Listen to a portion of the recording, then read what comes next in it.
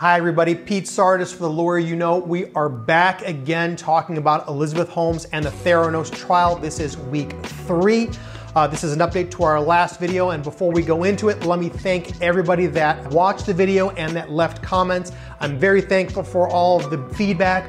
What I'm going to do today is we're going to talk about what has happened in the trial so far, and after that I'm going to take a few minutes and answer the questions that we've gotten over the last few days on the last video we did. So if you enjoyed this video, give me a thumbs up. If you like what you're seeing, subscribe. It really helps us out. If you have questions, please let me know what your questions are, and I will do my best to make sure I get answers to you as quickly as I can. But please understand, this is a 4-month trial. There's going to be a lot of material and a lot of things are going to happen, so I will get to as much as I can as quickly as I can. So let's kind of take a step back and talk about where we stopped last time. If you all remember, Erica Chung, one of the scientists at Theranos, was on the stand when we did the last video. She has now completed her testimony.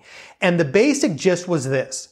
She recognized that there were quality control issues because the Edison machine, which is their actual Theranos hardware, was not meeting quality control standards. And in fact, she testified that 1 out of every 4 tests that they were producing in the lab were actually failing. So what does she do?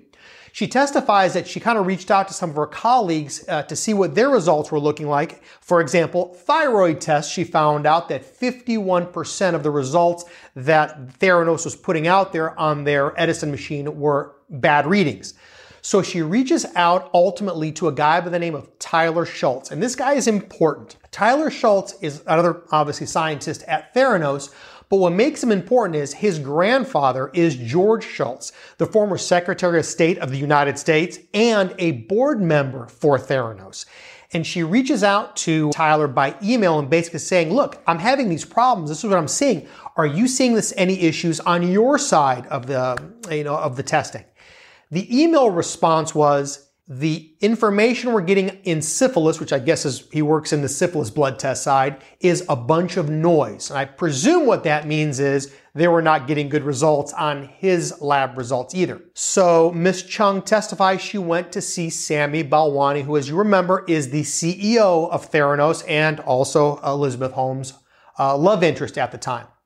Her testimony was that when she told Mr. Balwani about the issues that she was identifying with the reliability of the tests, he became agitated with her and he became angry and he basically dismissed her, telling her, you just go back and just do the tests and we'll leave the rest to us. This concerned her a lot, and she actually winds up testifying that she quit because of this conversation with Sami Balwani. On cross-examination, to be fair, the defense asked her about what would happen if an Edison machine had a quality control fail. And in fairness, she did testify that if they had a failure either on the sample side or on the hardware side, they would recalibrate the machine and not run any samples on that specific machine until it did in fact come back online and pass quality control standards. But on redirect, and what I mean by that is the prosecution called Ms. Chung as a witness. She testified for them. The defense has an opportunity to cross-examine her.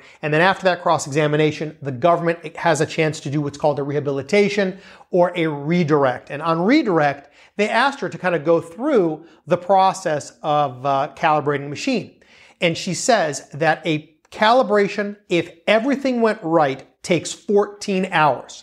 And she said that there were times when she would have employees working double shifts and sleeping in their cars to get the Edison machines calibrated because they were having calibration failures or systems weren't coming online like they're supposed to. She said because they were having these huge problems with the calibration of these machines, that they would have tests that were supposedly, results were supposed to be back in like 2 hours, and those tests would take 3 days to get back because of the tremendous load it was taking to actually get the machines calibrated again. Ultimately, she testified that she left, and this is interesting. She gets another job, and somewhere in this other job, she reports to the regulatory agencies and I think a reporter that the Theranos results really are not as good as what they're claiming or touting them to be. There's a man in a car in the parking lot of her new job, and he is there all day long. And she basically stayed late at night and was seeing that her car and this other car is the only two cars in the parking lot. She comes downstairs to go to her car, and the guy in their car gets out and serves her with paperwork. The paperwork was basically a cease and desist notice, and what she basically testified to was the letter was a warning that if she continued to breach confidentiality, because there's obviously confidentiality agreements in these types of companies, and discussing the proprietary information, that they would sue her. And I'm guessing when you're, a young person right out of school, this is your first real job, and you're making $19 an hour is what she testified. It really scared her at that time. The documents that have come out just in the prosecution's case in chief so far indicate that Theranos paid $150,000 to private investigators on the Schultz/Chung file. So I'm presuming what that means, or at least what it seems like it means, is that Theranos spent $150,000 on private investigators keeping an eye on Tyler Schultz and Erica Chung. One of the questions that I've received that I think is important right now is, will Tyler Schultz testify? And that's an interesting question. Tyler Schultz's name appears on the government's witness list. So technically, he is a potential witness in this trial. But let's talk reality. When you are talking about people like the grandson of the Secretary of State of the United States, who happens to be on the board of directors of Theranos, people in political power don't really like to have their family members put on the stand and deposed about issues, because it could always come back to bite them. There could always be a personal impact further on down the road. So the fact that they're putting in information, for example, Tyler Schultz / Miss Chung's file for Theranos's private investigator, leads me to believe that they may not actually call Tyler Schultz live. Now, might they? Sure they might. I don't know that, but I'm guessing that if the Schultz family, who is, let's be realistic, politically very prominent, has their way, they're going to prefer that Tyler Schultz not testify, and that any information that he could provide can be provided through other sources, for example, like Ms. Chung, or email correspondence between him and other people. But we'll see how that goes. The next witness that took the stand, and I believe this was Friday, is a gal by the name of Circa Gangadecker, and I apologize if I'm butchering her name. She was the manager in charge of development for the blood test machine, Edison. She worked for Theranos for 8 years. 4 of those years were directly for Elizabeth Holmes. And here's why this testimony is, in my opinion, the most interesting testimony that we've heard so far. It's not necessarily what she says, but it's what happens before she takes a stand. Miss Gangadecker has been given immunity. And I want to clarify what that means for you all, because this is a huge deal. There are 2 types of immunity in the federal practice. One is called transactional immunity. The other one is called use, or sometimes derivative use immunity. Immunity, for the most part, is very rare. The majority of the immunity that you see is derivative use. And let me give you an example. What derivative use immunity means is, let's just say I kidnapped someone and I went to a hardware store and bought rope to tie you up. If I have derivative use immunity from the government, my words can't be used against me. So the government can say that I said, I went to the hardware store, bought rope with my credit card to tie this person up.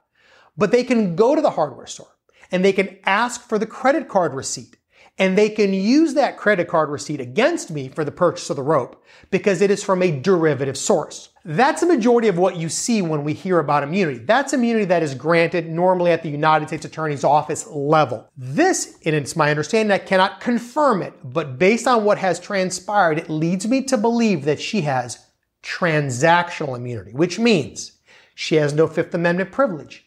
Anything she says, as long as it is honest, cannot be used against her. And this is super rare. Normally, to get transactional immunity, you've got to go up to the Department of Justice. You've got to go to Washington. Normally, the local U.S. attorney's offices don't deal in this level of immunity. But before she took the stand last week, the judge advised her of her immunity and told her she has no Fifth Amendment privilege. At this point, she's testifying with, frankly, no fear of repercussion from the government, except obviously if she were to testify untruthfully. So here's what she's talking about. Like I said, 8 years with the company, 4 years directly with Elizabeth Holmes. And she testified that there were some discussions between her and Miss Holmes that she was uncertain about whether the reliability of Edison was good enough to do the Walgreens launch. And the Walgreens launch is important in this case because the Walgreens launch back in 2013 was really what put Theranos on the map as a company. Before that, it's just some startup. It's not really getting a lot of attention. But when you go live with a company like Walgreens to put a machine into every location that will allow you to test your blood from everything from diabetes to HIV with a single drop of blood, this is huge. Now, the testimony was that they only went live for about 40 stores with Walgreens, and that over the course of 2 years, I think it was 2016 when Walgreens pulls the plug, the results were not great. Walgreens figured it out and severed their relationship with Theranos and actually went as far as to invalidate any blood test that had been done on an Edison machine. That's pretty much the extent of her testimony, but the fact that she got immunity for that, I find to be very interesting. What she has done is she has linked the knowledge about the Edison machine's shortcomings directly to Elizabeth Holmes. The other thing that she testified to, which I think is probably a little bit more interesting, is she actually kept records because she thought that all this stuff was potentially going to come back on her and that she would be somehow blamed for these results being wrong. So she actually kept her own series of documents, which is important because if you remember in one of the videos we did previously, the servers for Theranos were purged sometime in 2018 and 2019, and all the material were, I guess, destroyed, lost, use the word you want to use. But at this point, she has a copy of these things in her possession, and that is what has gone into evidence so far. Third witness, first medical provider, her name is Audra Zachman. Now, Miss Zachman, I should say, Nurse Zachman, is an ARNP, a nurse practitioner. She testified earlier this week that she was in a practice. The practice had an obstetrics practice, I should say. Her practice had a patient. That patient was a young woman who was also a medical professional herself. She was a medical assistant, and she had 3 miscarriages, and she was pregnant again. Her testimony is the patient had 2 tests from Quest Diagnostic to monitor her HCG levels, which apparently is a hormone that is a telltale sign about a viability of a pregnancy. Quest Diagnostic, big lab, traditional laboratory, 2 tests, everything seemed to be okay. At some point, this particular patient, who by the way is named Brittany Gould, went to a Walgreens to have a Theranos test done by, of course, the Edison machine. That test came back wildly skewed. Based on that information that the patient got, Ms. Zachman testified that she came into her office, they reviewed the tests, and they had a conversation with Ms. Gould, which was, look, it looks like this pregnancy, based on these numbers, is not viable. It looks like it's going to be another miscarriage. Do you want to abort this child? The discussions at some point, she talks about on the stand, came to a place where they said, let's just get another blood test and just confirm these results before we do any drastic decisions. So she goes back to Quest again for 2 additional blood tests, both of which indicating that that particular hormone was fine. Ultimately, she had a baby. Miss Zachman, or Nurse Zachman, then indicates that she called Theranos and said, what in the heck is going on? These numbers are just totally skewed. She testified that the response that she got from Theranos was, it was a human error. Somebody put a decimal point in the wrong place. But she testified that even with the decimal point in the wrong place, the results still don't make sense. In response to that communication with the company, she received a letter back from Elizabeth Holmes' brother, taking responsibility for the inaccurate result, indicating that it was human error and expressing to her that these are very rare and they almost never happen. On cross-examination, the defense lawyers asked her about her relationship, her practice's relationship with Theranos, because apparently the practice, the obstetrics practice, and Theranos had an agreement to kind of use the Edison machine for some of these patients just to kind of get a baseline in the use of the machine out in the public. She testified that the results were normally not good for that specific Edison machine and that she found that there were a lot of problems. In fairness, the defense lawyers asked her, how many tests were run. She didn't know. They also asked her, give me the names of all the tests of the patients that you believe were skewed. And the only response she could give was this particular patient, Miss Gould. So I'm not sure how effective that testimony is going to be overall, but I will tell you what testimony I believe was very effective, and that is the testimony of Brittany Gould herself. She is one of 11 patients that are on the government's witness list, and she is the first patient to actually take the stand. Interestingly enough, before she took the stand, the defense filed a motion in limine to limit her testimony of what she could talk about, because what she was anticipated to testify to was that she had this test at the Walgreens, the numbers were skewed, and the emotional trauma of being a woman that's had 3 miscarriages in the midst of a pregnancy she just found out is potentially not viable, and how she felt emotionally about that. The judge has ruled that that portion of the testimony, the emotional response testimony, was not coming into evidence, although Ms. Gould could testify to what she had experienced. So what wound up happening, which was very consistent with what her ARNP had testified to before her, was, I've had 3 miscarriages, I'm 24 years old, I'm a medical professional. I've had blood tests at Quest, and I'm just anxious, so I'm like, wow, this Theranos machine really works well.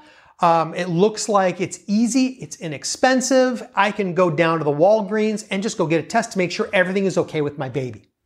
She gets a result consistent with her ARNP. The result numbers don't make sense. She then goes back to her doctor's office where she's told that, again, the pregnancy is probably not viable. Do you want to abort? Her response was, let's get some additional blood tests. She gets 2 more tests at Quest. Both of those blood tests are within normal limits. She, in fact, has a healthy baby. So that is how her testimony has concluded at this point. So we're going to keep doing this as long as you like it. If everybody's enjoying these videos, if you're liking my content, I appreciate all the wonderful comments in the video before.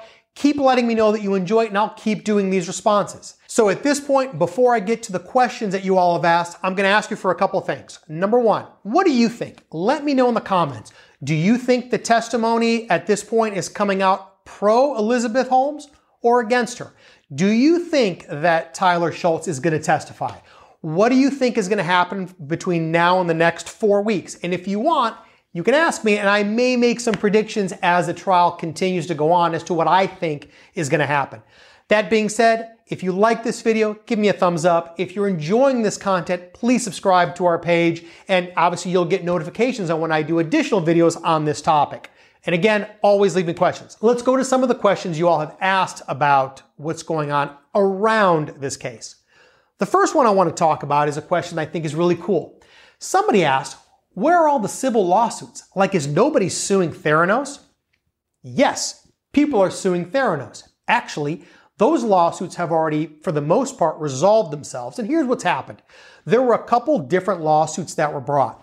One was an individual person. His name was Coleman. They attempted to get class action certification on this particular lawsuit, but it failed. And what that means is the lawyers for the plaintiff, Coleman, in his civil suit, went to the court and said, Judge, there is a lot of people, a lot of investors, patients, doctors that are similarly situated to our case. And it would be a benefit to the judicial time constraints, we call it judicial economy, to be able to handle this as a class action. And that way we could file one claim and everybody could just be part of our lawsuit. The judge said no. And he said there are too many variables between doctors, patients, and investors about what they knew or didn't know about whether this was a fraud to be able to certify this as a class. So the class certification was denied, but the Coleman case did go on. There was a resolution to it. They did come to some settlement. I don't know what that settlement is because at this point it's relatively confidential since I don't know what it is, but that did happen. In addition, the second lawsuit that was filed was a company called Partner Fund Management LP. And this was basically a hedge fund or a venture capital fund. And what they did was they filed a lawsuit, obviously for the losses that they sustained in the investment that the fund itself had made into Theranos. That lawsuit was also settled confidentially. The third big lawsuit that was out there, and I I'm guessing everybody can guess this one, or I'm presuming everybody can guess this one, Walgreens. They said that they wanted their money back for the amount of time, energy, and money they expended in this Theranos/Walgreens partnership for the Edison machines, and that also settled confidentially. The one lawsuit that I can tell you did settle, and I have the number for, is the SEC lawsuit, the civil suit against Theranos, where the Securities Exchange Commission sued the company for fraud, won $500,000. Part of the deal was Elizabeth Holmes was to step down as the CEO of Theranos. So that is the one I can actually tell you did resolve it. I can give you the number. I don't know if there's going to be any more lawsuits, but at this point, that's pretty much the big lawsuit traffic that I've seen in Theranos. I'll keep you posted if something else gets filed. Second question that I was asked, how is this fair for Balwani? His trial is set for next year, and this whole thing is going on in the news, on TV, on our, on our YouTube page. How is he supposed to get a fair trial? Good question. Let's talk for a second about the process. Normally, co-defendants that are charged in the same conspiracy can be tried together at the same time, unless the interests of justice require that they be tried separately. For example, they have inconsistent defenses, which is what's happening in this case. Elizabeth Holmes says it's Balwani's fault because, he beat me or he was somehow manipulative to me, and that's why these two cases have been severed. Now, the problem is going to be for Mr. Balwani's lawyers to be able to find a jury that hasn't been somehow tainted by the Elizabeth Holmes trial. And what'll happen is when they start doing their voir dire, trying to pick jurors, they're obviously going to be focusing a lot more on, did you watch any of the videos, YouTube? Did you see the Netflix special? Have you read the book that's been published? Are you listening to the daily podcast on Theranos? On top of, are you interested in the trial and do you know what happened in the Elizabeth Holmes trial? It's going to be a little bit harder for him, but the interests of justice require that he get a fair and impartial jury. I think it's going to be tough to do, but I'm sure they'll eventually get a jury. Next question that I was asked is of interest. Why are there no TV cameras inside of the courtroom? Super good question. The reason there are no cameras inside of the courtroom is because federal courts only have one person that is keeping track of what's happening in the proceedings, and that person is the official court reporter. The federal courts do not allow video, photography, or anybody that can come in that has some sort of recording device. It is traditional. It's never been that way. A lot of states do it. For example, I'm here in Florida. We have sunshine law. Unless the court determines that the courtroom has to be sealed for some compelling purpose, it's always open to cameras and recording and anybody else to come in and watch. So what happens in cases like this? In federal courts, as opposed to a cameraman or a videographer, what they have is something called a sketch artist. And sketch artists actually go in and draw with chalk and pencils and all that stuff, a scene of what's happening in the trial. Traditionally, that's been allowed. I have a couple. Here's one of our partner, George Tragos, years ago in a federal case. This is kind of what they look like. If you look back, in the other videos that we've done, you'll see behind me, for example, are a couple of sketches that I have from one of my trials. Behind me also are some other sketches that we've had in various federal criminal cases. These are very normal. I will try to put up some of the sketches from the actual Elizabeth Holmes trial for you somehow in this video so you can at least see what they look like. Last question for today. Have there been any plea discussions that have gone on in this case? Great question. Let me start by saying, I don't know. But my guess from being a trial lawyer for 20 years and actually handling federal fraud cases is, my guess is yes. And what I'm guessing has happened is that the government provided something called a plea agreement, some point in the pre-trial time. And what normally happens, and this is very common, is the government will make an offer for a deal in something called a plea agreement. And that plea agreement is an official document that the U.S. Attorney's Office provides, and it says, this is our deal. And it can have all kinds of things inside of it. Normally what you'll see is you have to plead guilty, you have to accept responsibility for the things that you've done, and because of that, the government normally will give you a break in the sentencing guideline calculation or what they're actually going to charge you with or potentially sentence you with. The courts always have authority to make their own decisions, so normally the U.S. Attorney's Office does not provide binding plea agreements, although there is a possibility for a binding agreement. We call it a C4 in lingo because that's the particular chapter in the plea section that it falls under, which basically says if the judge doesn't accept it, then the plea agreement goes away, you go back to trial. I would be shocked if there were not plea negotiations. The problem, and again, my opinion is because of the amount of charges that we're talking about and the amount of money, the sentencing guideline in the federal system that they use to determine what an appropriate sentence would be is so high anyway that even the great deal they gave her probably meant a multi-million-dollar restitution award, meaning money she would have to pay to defrauded investors. And I'm sure that she scores some minimum amount of prison, give or take 5 years at least, maybe more, at which point they decided that as a defense team, it wasn't worth the plea agreement and Elizabeth Holmes decided to go to trial. But again, we'll see. Sometimes pleas happen in the middle of trials. Happens not as often as pleas before, but it has happened. It's happened to me. So I'll keep you posted as things happen. Again, thank you all for the interest that you've had in this series. Again, if you like this video, give me a thumbs up. If you have a comment, please leave it below. If you have a question, let me know. We'll see if I can answer them for you. And of course, please subscribe to the channel. It helps us out a lot. It'll also give you notice when I post the next video. So until next time, see you again. Thanks for watching this episode of The Lawyer You Know. If you like this content, please share it with your friends. Make sure you subscribe to our page and like our videos. If you want some interaction, get in the comments and we'll be sure to get back to you. If you want to know any more information about our firm or this page, you can find out in the description or visit tragoslaw.com. We post multiple times throughout the week, so make sure you hit that bell so you can get the notification and not miss out on the next episode.